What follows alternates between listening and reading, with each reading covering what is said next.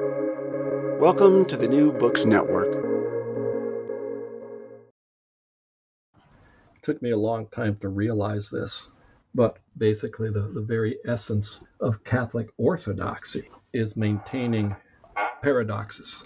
All the central beliefs of Catholic Christianity are profound paradoxes, the coincidence of opposites. Professor Carlos Eyre of Yale talks about the theology and life and times of Saint Teresa of Avila, the 16th century Spanish mystic, Discalced Carmelite nun, and doctor of the Church, on Almost Good Catholics.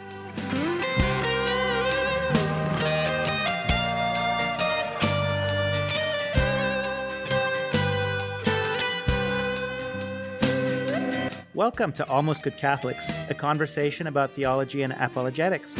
I'm your host, Chris Odinitz, and I get to ask interesting people who've thought about the big questions to share their conclusions, to explain what we know, how we know it, why we think we know it.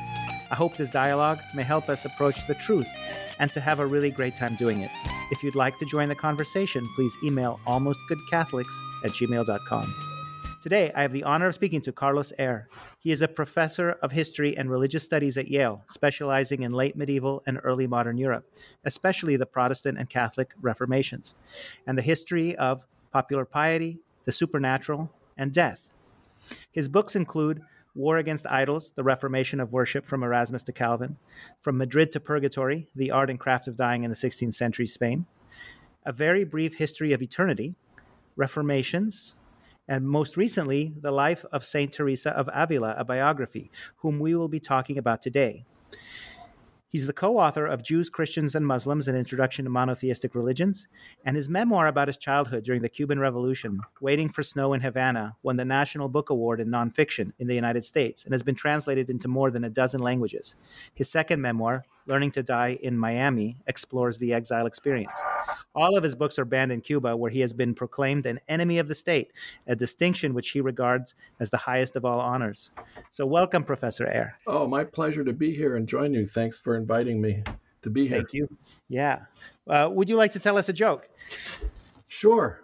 It's a joke that's very instructive, and I actually often insert it into at least one lecture per semester. The origin of the joke, it began as a Jewish joke. That's how I heard it. But I think it's a perfect joke it applies to basically all religions. And it goes something like this. A man is shipwrecked on a deserted island and isn't rescued for 30 years. And he's all alone on the island. He's the only one. It's a tiny island. When the rescuers finally show up, he gives them a tour of his little island, but they're mystified. They're very surprised to find that he has two houses of worship, both equally elaborate, right? Which took a lot of effort and a lot of time to build. And yet he lives in a hut himself. So it doesn't take them very long to ask the obvious question, why? Why two houses of worship? And he turns around, and with great disgust in his face, he points at one of them and says, "You don't think I would set foot in that one ever, do you?" And that is the history of religion in a joke. Yeah. Okay. I've never heard that one before, so that's terrific. It helps when you're talking about heresies and disagreements and schisms and everything else that has plagued the Christian religion, and it's plagued just about, as I said before, most religions. Well, before we talk about religion and early modern Spain and so on, would you tell us a bit about your life, perhaps from your memoirs and your childhood and the evacuation of the United States, and how you became a historian and a professor at Yale? Sure. The short version is that I was born in Cuba in 1950. And of course, my entire childhood was spent under one dictatorship, a kind of mild-mannered dictatorship. Fulgencio Batista was a military man who staged a coup in early 52 when I was just a little over a year, some months old. So my entire childhood, I lived through the so-called Cuban Revolution. 1959, on New Year's Day, Fidel Castro and his rebels took over. What most people don't know about this part of Cuban history is that Fidel Castro and his rebels were only one of many groups trying to unseat Batista. But he muscled his way into power and very quickly got rid of everyone else, including the very democratically minded university students who had actually risked their lives, and many of them had actually died in the process. They were much bolder in their confrontation of Batista than Fidel Castro and his men ever were. But he muscled his way in, and before too long, there he was, taking away everybody's property, confiscating all the newspapers, shutting down all news organizations, and controlling not just communication, but trying to control thought. All this within the space of about a year and some months. It all happened very quickly and surprised everyone. And parents were desperate from 1960 on. Parents were desperate to get their children out of Cuba, especially after Fidel Castro declared himself a Marxist-Leninist and proclaimed Cuba an atheistic state. Expelled all the foreign clergy, and there were many foreign clergy, expelled all the religious orders too, including the Jesuits who had educated him and his brother. And it was very difficult to obtain visas to leave Cuba. But a program was begun here in the United States, cooperation between the Catholic Church and the U.S. State Department to issue visa waivers to children. Visa waiver would allow the child to come to the United States, and then once the child was here, the child could petition for their parents to get visas. Because otherwise, visas required security clearances, could take forever, you might not get one. Anyway, this thing mushroomed. It just completely blew up to something totally unexpected for both the Catholic Church and for the U.S. State Department. From December of 1960 to October of 1962, over 14,000 children came to the U.S. without their parents. Wow. My brother and I were two of those children. And our father never got to leave. We never saw him again because he was not allowed to leave. And he died suddenly at age 67, unexpectedly. Our mother, it took her 3.5 years to get an exit visa and finally come to the United States. I should add that this is a footnote to the so-called Cuban Missile Crisis. That was that one of Fidel Castro's responses after Nikita Khrushchev took away his toys was to close the doors and not allow anyone to leave Cuba. So my parents were trapped, and the parents of, most of those 14,000 children were trapped too. And it took a long time for reunions to take place. To make this long story as short as possible, nothing frightened me more as a child than a church, than religion. Especially the Spanish Catholic iconography, which focuses so much on the Passion of Christ. I found Christ very scary, very scary. But having my experience here in the U.S. as an orphan who bounced from foster home to foster home and actually spent 9 months in a home for juvenile delinquents because there was no other place for me, I discovered it wasn't Jesus that was scary. It was the world that was scary. And I had a very slow but definite religious conversion of sorts in my early teens as a result of my experiences. And since I had grown up in a household where the past was more important than the present, my father was consumed with history. I decided to combine two things, my love of history and my life of faith. So I got a BA from Loyola Chicago in history and theology, and then went on to a PhD in history of Christianity here at Yale. And nothing else felt natural but that. Yeah. And, as the saying goes, do something that you love and you'll never feel like you've worked a day in your life. That's been the final and very long chapter to my career is I've always enjoyed what I'm doing, very, very much so. Do I understand that you were reunited with your mother after 3.5 years Yes, of this?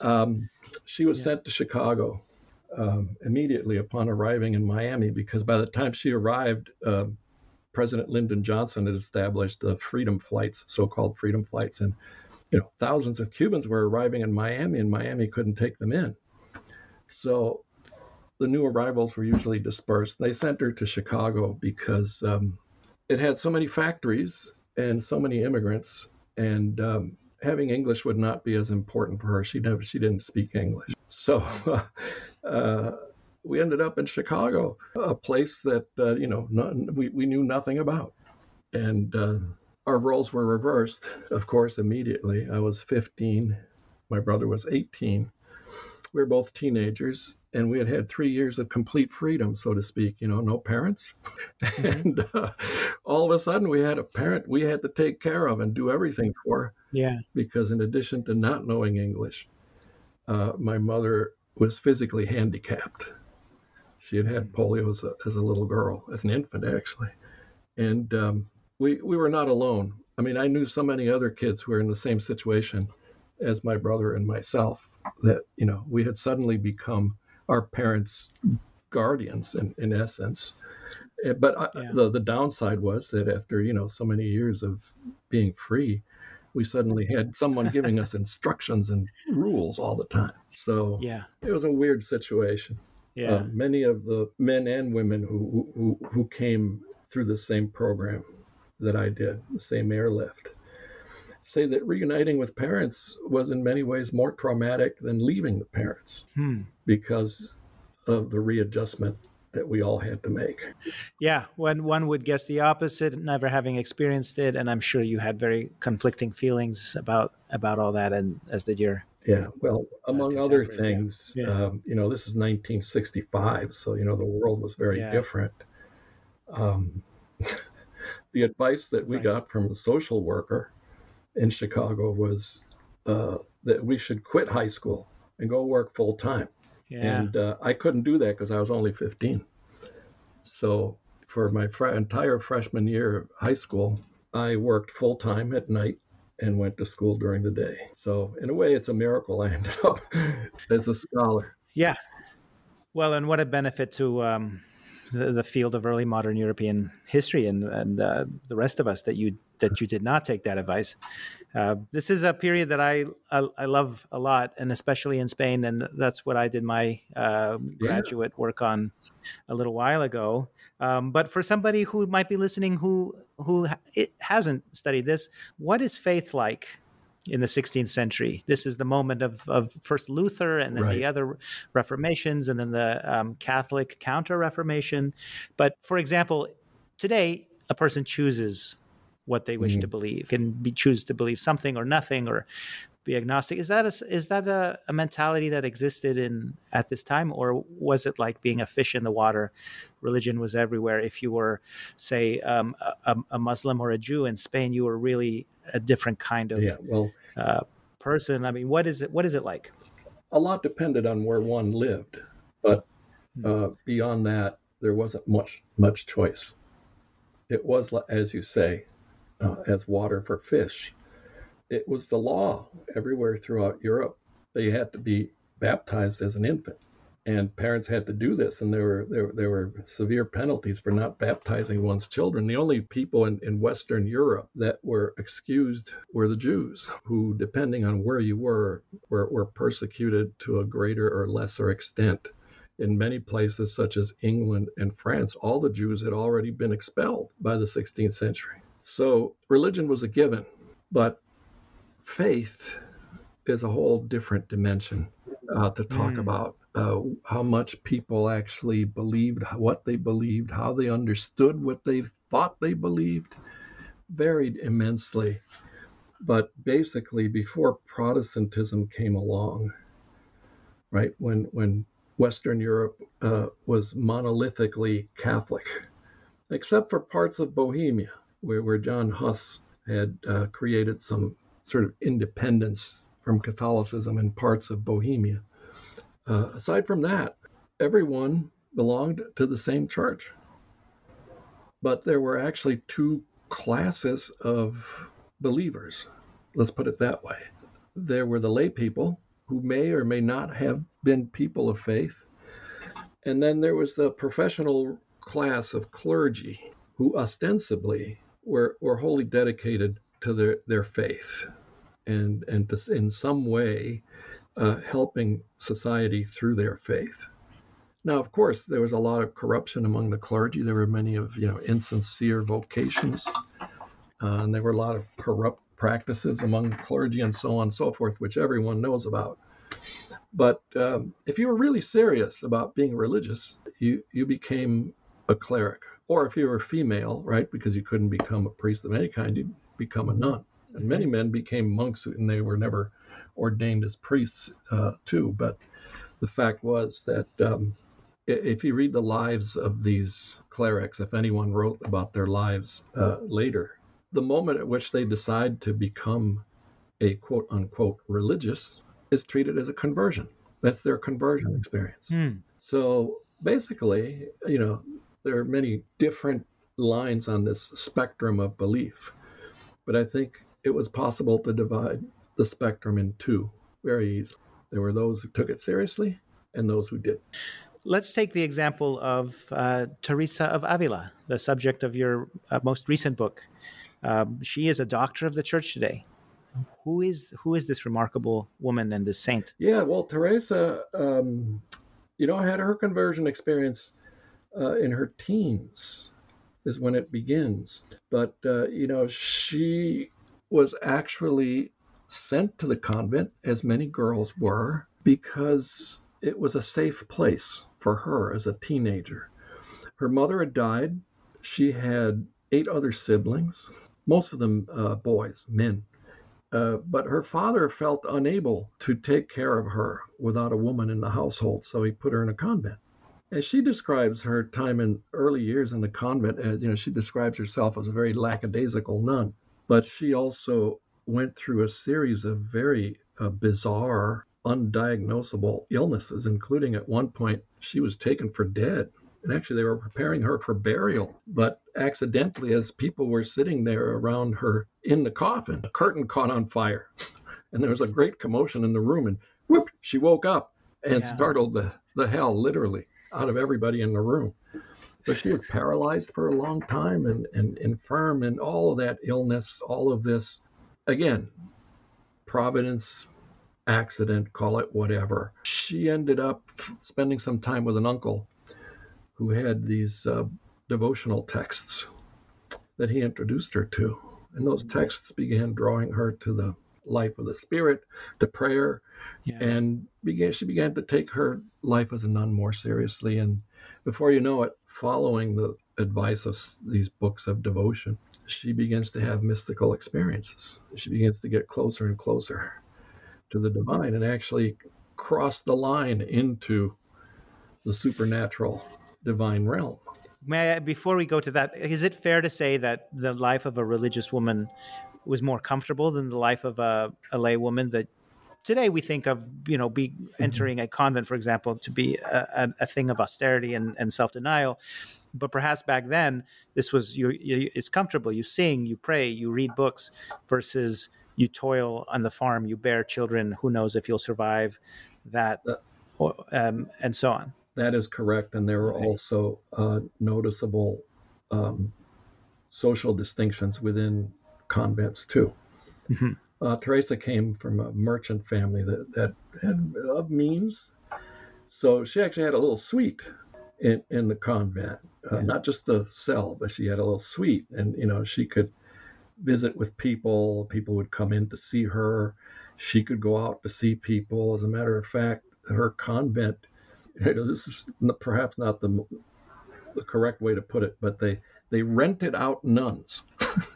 They would send nuns to people's homes when the company of a nun was needed. And of course, the family who would get a nun to help somebody who was sick or dying would of course make a contribution to the convent. Right. So she and the other nuns could spend considerable amount of time out of the convent too. And no childbearing, of course, no child care, freedom to write, to do all sorts of different things. But one should never forget that it was a very regimented life. Yeah. It's not like they spent the day doing whatever they wanted. No, they had to follow a very, very, very rigid schedule of prayer, common prayer as well as private prayer. And so, do you have an idea what this this near-death experience was? Some kind of infection or a brain injury? No one knows. No one knows. No one knows. At one point, her father just gave up on doctors because they only seemed to be making her worse. So he took her to a natural healer. In Spanish, the word is curandera. Curar is to heal. But she made her even worse than the doctors. Yeah. So the paralysis was a mystery. It remains a mystery. Actually, back in 1982, so exactly 40 years ago, an article was published in the Catholic Historical Review that retroactively diagnosed Teresa as having temporal lobe epilepsy and actually attributed her mystical experiences, her ecstasies, to temporal lobe epilepsy. That's the closest I've seen anyone come to taking a stab at a diagnosis, right? Yeah. But actually, some of her symptoms, I mean, this article lays it out beautifully. Some of her symptoms match temporal lobe epilepsy. Okay, so then what happens? So she's considered dead. She revives. She has to learn how to walk like a baby all over again. For a while, she tells us, she had to crawl on all fours. So yes, just like a baby. Yeah. And she begins to experience the divine. It all begins while praying before an image of the scourged Christ. She has an encounter with Jesus himself through viewing and meditating and praying on this image. And from there on in, she has all these otherworldly experiences. And of course, she has to go to her confessors and tell them what's going on, and she does. And for a while there, she meets resistance from her confessors who keep telling her, that could be the devil. As a matter of fact, it probably is the devil giving you these experiences. So there's a very funny description of this in Teresa's autobiography where she tells us all the confessors were telling her to not trust her visions of Christ. And one of them actually orders her, the next time Christ shows up, give him the fig, which is a hand gesture that was the equivalent of flipping the bird. Yeah. Or giving the finger. And she obeys, and she does this. She tells us this herself. Jesus shows up, she gives him the fig, and Jesus then says to her, "Oh, thank you. Thank you for obeying your confessor. Yeah. But now go tell him, I'm not the devil." And from there on, she finally gets a Jesuit confessor who actually encourages her to trust these visions. And this brings us to this very fine line that everyone had to tread in the 16th century. If you claimed any contact with otherworldly realities, you could be suspected, and often were suspected, of dealing with the devil. Right. So being a mystic has never been easy. That was also true throughout the Middle Ages. How do you prove? You tell people, I just saw Christ. How do you prove that you have, right? So the proof came through her behavior, where she was very self-effacing and practiced and humility at every turn. Like, for instance, giving Jesus the fig. Obedience, too, was a sign that she was on the right track. But she starts to levitate during ecstasies. And then everyone knows for sure, this is something real is happening here.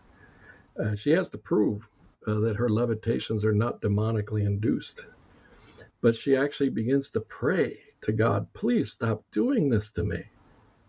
And her levitations cease. But by that point, she has committed herself to reforming her own religious order, the Carmelites, and establishes, it takes a long time and a lot of effort and a lot of anguish to establish a branch of the Carmelites, the Descalced Carmelites or Barefoot Carmelites. May I interject before we say that? Are you convinced about the levitations from your studies and your sources that they've been confirmed by people who are skeptical of her mysticism and Oh, yes. Yes. third party witnesses who were not her, who are not on her side, saw these things. Well, no one was not on her side. Yeah. But the reports all match each other, and they're numerous. As a matter of fact, in the canonization process, the stories are very detailed of what happened. And actually, my next book is on levitation and bilocation. And has a whole chapter on Teresa and her levitations. And I call her a reluctant levitator. Yeah. She did nothing but complain to God. Please stop this. Why are you doing this to me? It puts me in danger. It puts me on that fine line. People are starting to venerate me, and then no one will think of me as humble. So right. and they cease. But you consider them a historical fact. You're satisfied. I'm satisfied in this. Yeah. Right? It's a fact that people saw her levitating. It's a fact that the reports exist. Let me put it that way. Yes. It's a fact that they exist. And then you can add to that a little bit of Troeltsch, a little bit of social science, what Troeltsch called a social fact. A social fact is the existence of something that everyone takes so much for granted that it's real and you cannot challenge it. Yeah. In the same way that for us now living in the United States in 2022, it has become a social fact that you dare not challenge, that all white people are racists. That has become a social fact. Maybe at Yale, but I think there's plenty of back and forth about that. There's plenty of back and forth outside of Yale. Yeah. Not here. This is a hot topic at any given dinner table, right? I know it is, but it's become a social fact in the milieu in which I live. Yes. Yes. So yeah. Thanks for that correction, because I very seldom, especially since COVID, venture out from my little cocoon. Yeah. Right. But I think, like, for example, if you go to the Fatima story in 1917, 60,000 people saw the sun dancing. That's right. And I would so love to see the sun dancing, and I would love to see a mystic levitate, but here I am taking things on faith because that's what I have, and I guess blessed is he who doesn't see and still believes. That's right. I have never seen anyone levitate. Yeah. And after my book comes out, I'm putting myself out on the limb, figuratively as well as literally, right? I say that it should be considered possible. Yeah. Actually, the subtitle of my book will probably be A History of the Impossible. Yeah. But weirder things can happen, and natural science has actually, well, let me put it a different way. We do have levitating trains.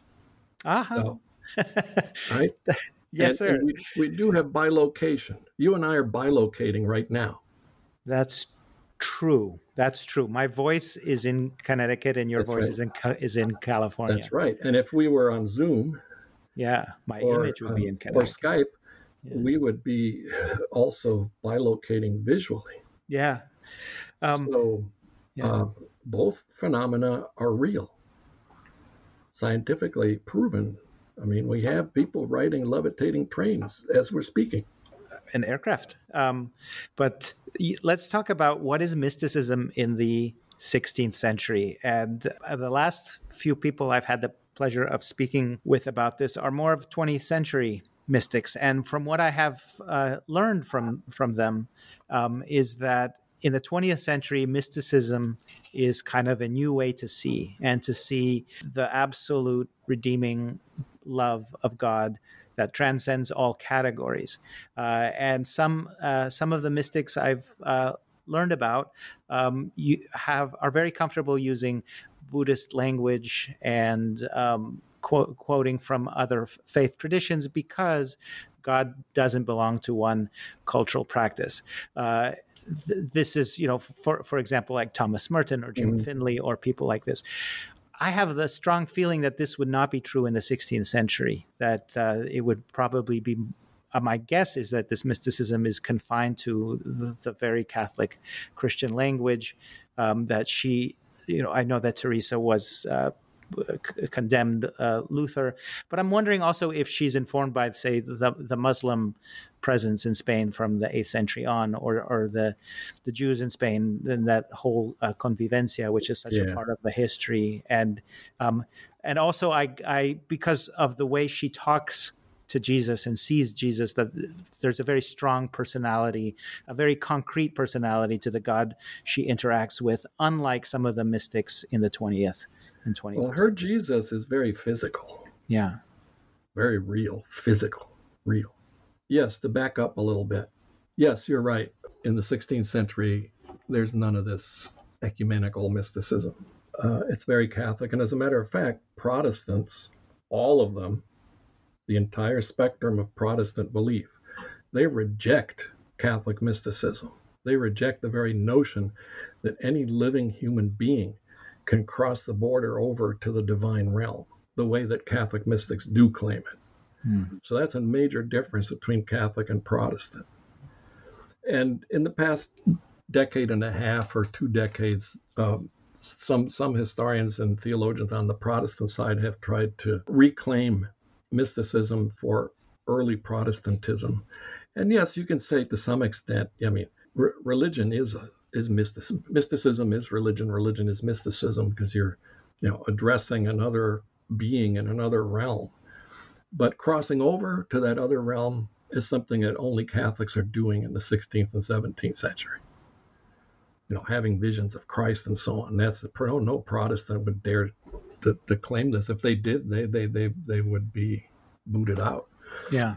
So Teresa is very Catholic. And may I say, like this, where you draw the line at Christ, right? Because we know that Luther would have fights with the devil and throw his inkwell. That's a very important distinction. Yes, and I was hoping we could get to that, because one of the weirdest things about the 16th, 17th century is that while Protestants not only deny the possibility of divine mystical ecstasy, they also deny the possibility of miracles, but they still almost completely take in Catholic demonology. So the devil doesn't perform real miracles, but he can fool people into thinking that they're seeing things, or that they're getting messages and so on, or levitating. The devil. Protestants continue to believe that all of these things are possible to the devil, but not to God. Right, and that's why we have so much witch hunts and so on in Germany. Yes, and Catholics and Protestants are actually, in most cases, using the same books to diagnose, witchcraft. The demonology is shared. The theology, the God talk, is not. But the demonology is, to a large degree, shared. Got it. And Teresa, your question about Jews and Muslims in Spain, the whole convivencia thing is highly problematic. And certainly by the time that Teresa is born in 1515, it's very hard to encounter Jews and Muslims in Spain. But Teresa, her paternal grandfather was Jewish. And so on her father's side, the family were conversos.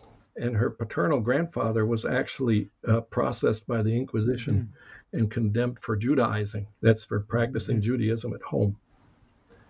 Whether or not she knew this, it's impossible to tell. But I think she must have known.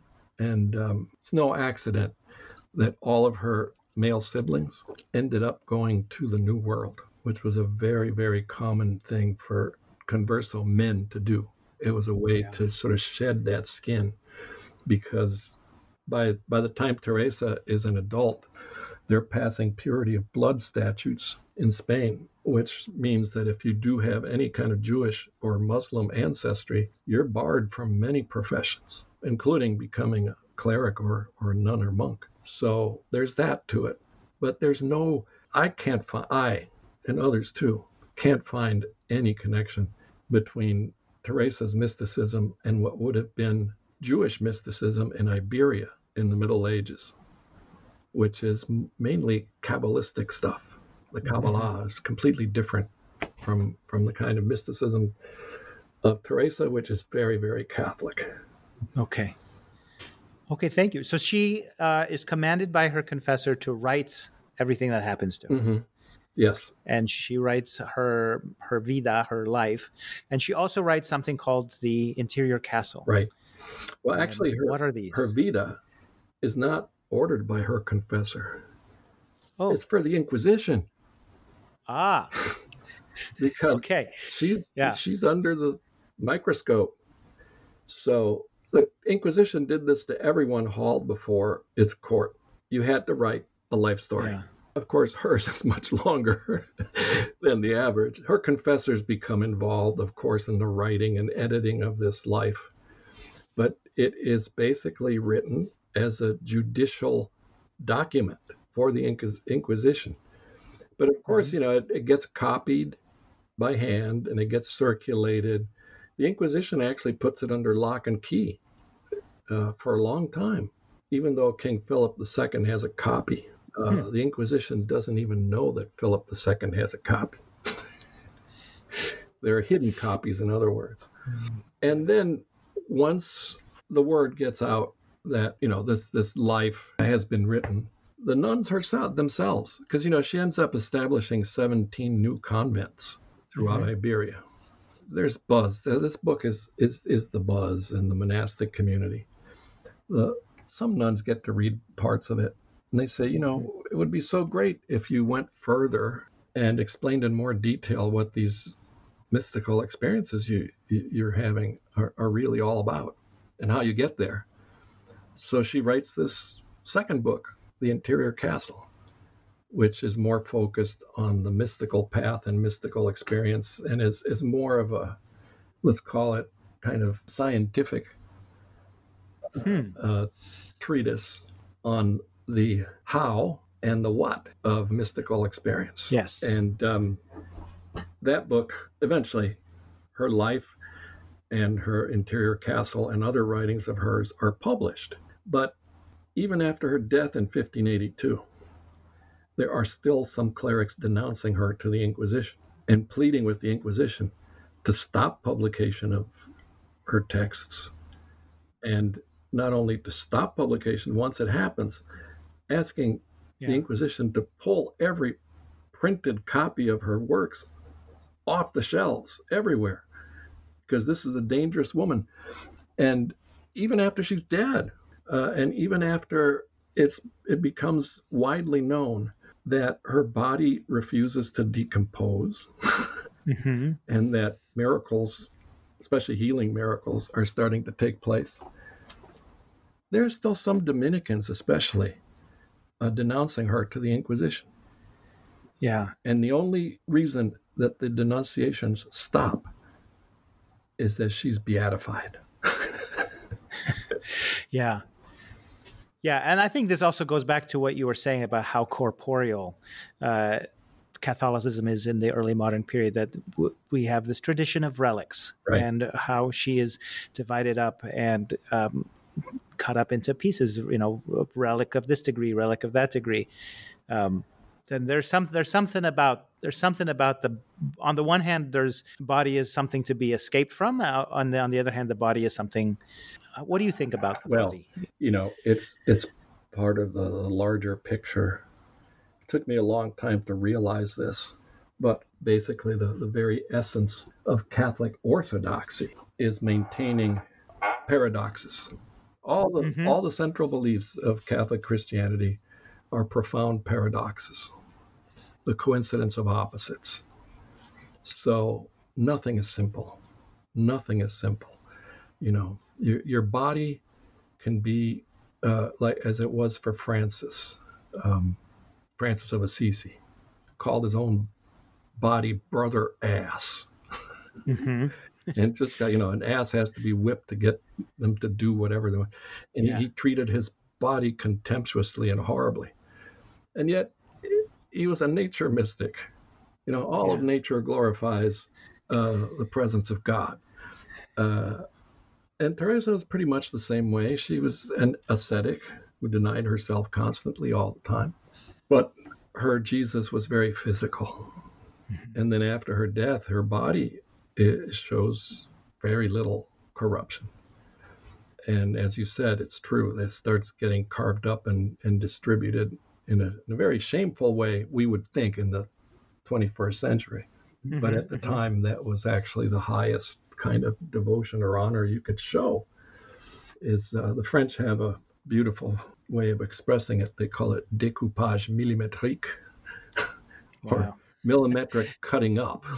Yeah. Right? The tiniest little sliver of Teresa is as fully powerful as the entire body, in the same way that the tiniest little sliver of the consecrated host, or the tiniest drop of wine in communion, is the body of Christ. There's that parallel. Again, more of this infolding of paradoxical propositions. It's bread, it's wine, but it's transformed. Yeah. No, and he's the creator of the universe, but now he's a baby. Yes. And then, he's king of kings, but now he's tortured to death as a criminal. And then he comes back. And his mother is a virgin and a mother. That's right. Yes. And his death puts an end to death. Yeah. And he has no sin, but none of this computes. It's so, maybe it's supposed to jolt us into knock us out of our sense of normal logic and yes, open our eyes a little more. This is a really great way to put it. I love the way you phrase that. It's the key of the religion is the paradox. And if you look at Christian history from the earliest centuries on, those who end up being declared unorthodox by the traditions that would end up being the Catholic and Orthodox churches, almost all of them, they're declared unorthodox because they watered down the paradox in some way. They try to make it more logical. Yeah. And that goes across the centuries, down to the present. The last Catholic clergyman to be declared a heretic by the Vatican was Father Feeney. I forget his first name. He was in Boston, and he declared that there was absolutely no salvation outside the Catholic Church. And he was excommunicated.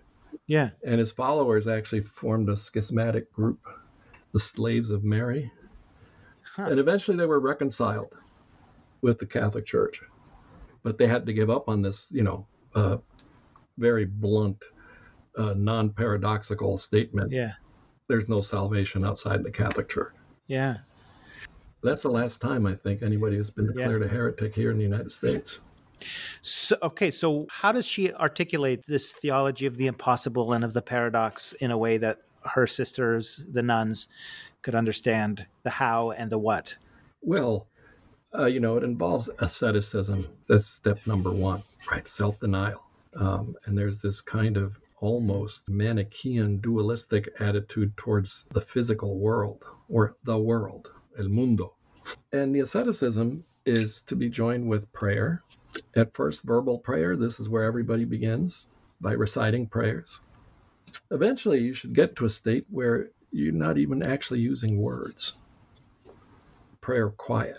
It's wordless. At a certain point, God begins praying in you. And that's the higher reaches. But all of this is predicated, all of this methodology, right, is predicated on the notion that at your deepest core as a human being, God is actually present.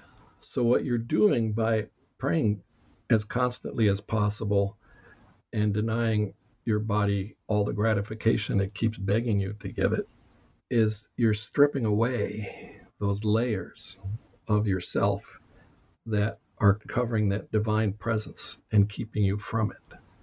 Now, this goes back to, medieval mysticism, and it's actually, sort of reformulated through those devotional texts that she was given to read by her uncle, many of which have their origin in the Rhine River Valley and go back to Meister Eckhart and his disciples. So it's a long and complicated history of how those texts get to be translated into Castilian Spanish and how she gets them. By 1559, when the Inquisition publishes its Index of Forbidden Books, many of those texts that turned her into the mystic that she is are placed on the index, and she has to get rid of them. But then she says very boldly in her Vita, she says, yes, oh man, it hurt me to turn in these books. These are terrible times, she says. Tiempos recios. These are terrible times. Yeah. Oh, but I don't need books anymore. I have Jesus. They got her to where she needed to be, right? So she could take the next step. Yep, and she's obedient, right? She's obedient, right? But yes, much in those texts came to be distrusted. Eventually, all those texts work their way off the index, right? Yeah. But it took. I don't know. I've never calculated when any of those texts was taken off the index, but they were eventually. I'm afraid that my students are going to show up in 5 minutes. I feel I could talk for hours about this, especially the where and the how and the what next. But is there an important thing that we should all know about Teresa of Avila before we stop? Well, what she has to say to everyone is the following: pray. Pray. And it's a command. It's advice. Yeah.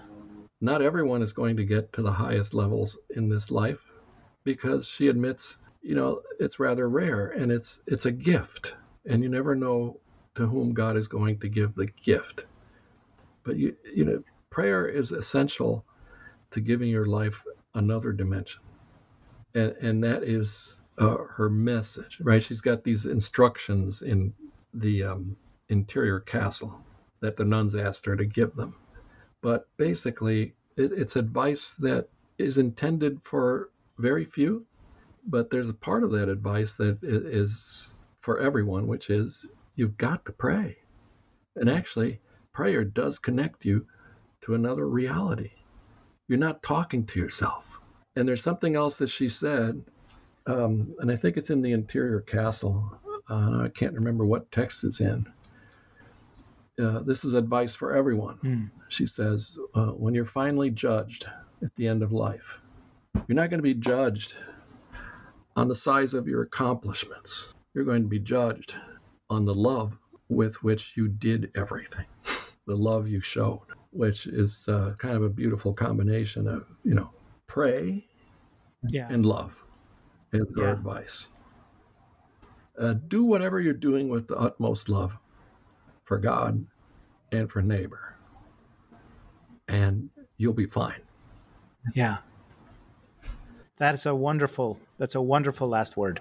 And I know we've only scratched the surface of this very, very big topic. But I want to thank you so much for introducing us to St. Teresa and to 16th century mysticism, and for your hour of time this beautiful day. Yeah, well, thank you for inviting me. It's been a pleasure talking to you. The pleasure is entirely mine. Would you give a blessing for our listeners? Again, I feel inadequate giving blessings, but yes, may or say a prayer. may God help us all, and all your listeners especially, to do what Teresa advised us all to do. Help us to pray. Help us to love. And may that love blossom in everyone. Nails, spear shall pierce him through the cross.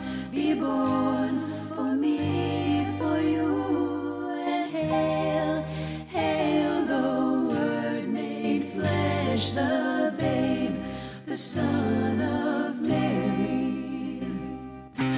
Chris Ordonez and Carlos Eyre recorded this conversation on May 16, 2022. That was the feast day of Saint Maxima of Fréjus, a nun and later an abbess at the convent of Saint Cassane in Fréjus in France in the 7th century. Our music is from Josh and Margot of the Great Space Coaster Band, and their website is www.gscoasterband.com.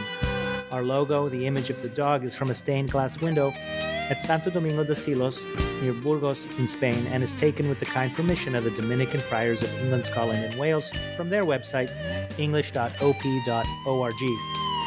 I'm Chris Odinius. Please email me with questions, comments, ideas for future episodes at almostgoodcatholics@gmail.com. I thank you for listening. I'll talk to you soon. This is Christ the King, whom shepherds guard and angels sing.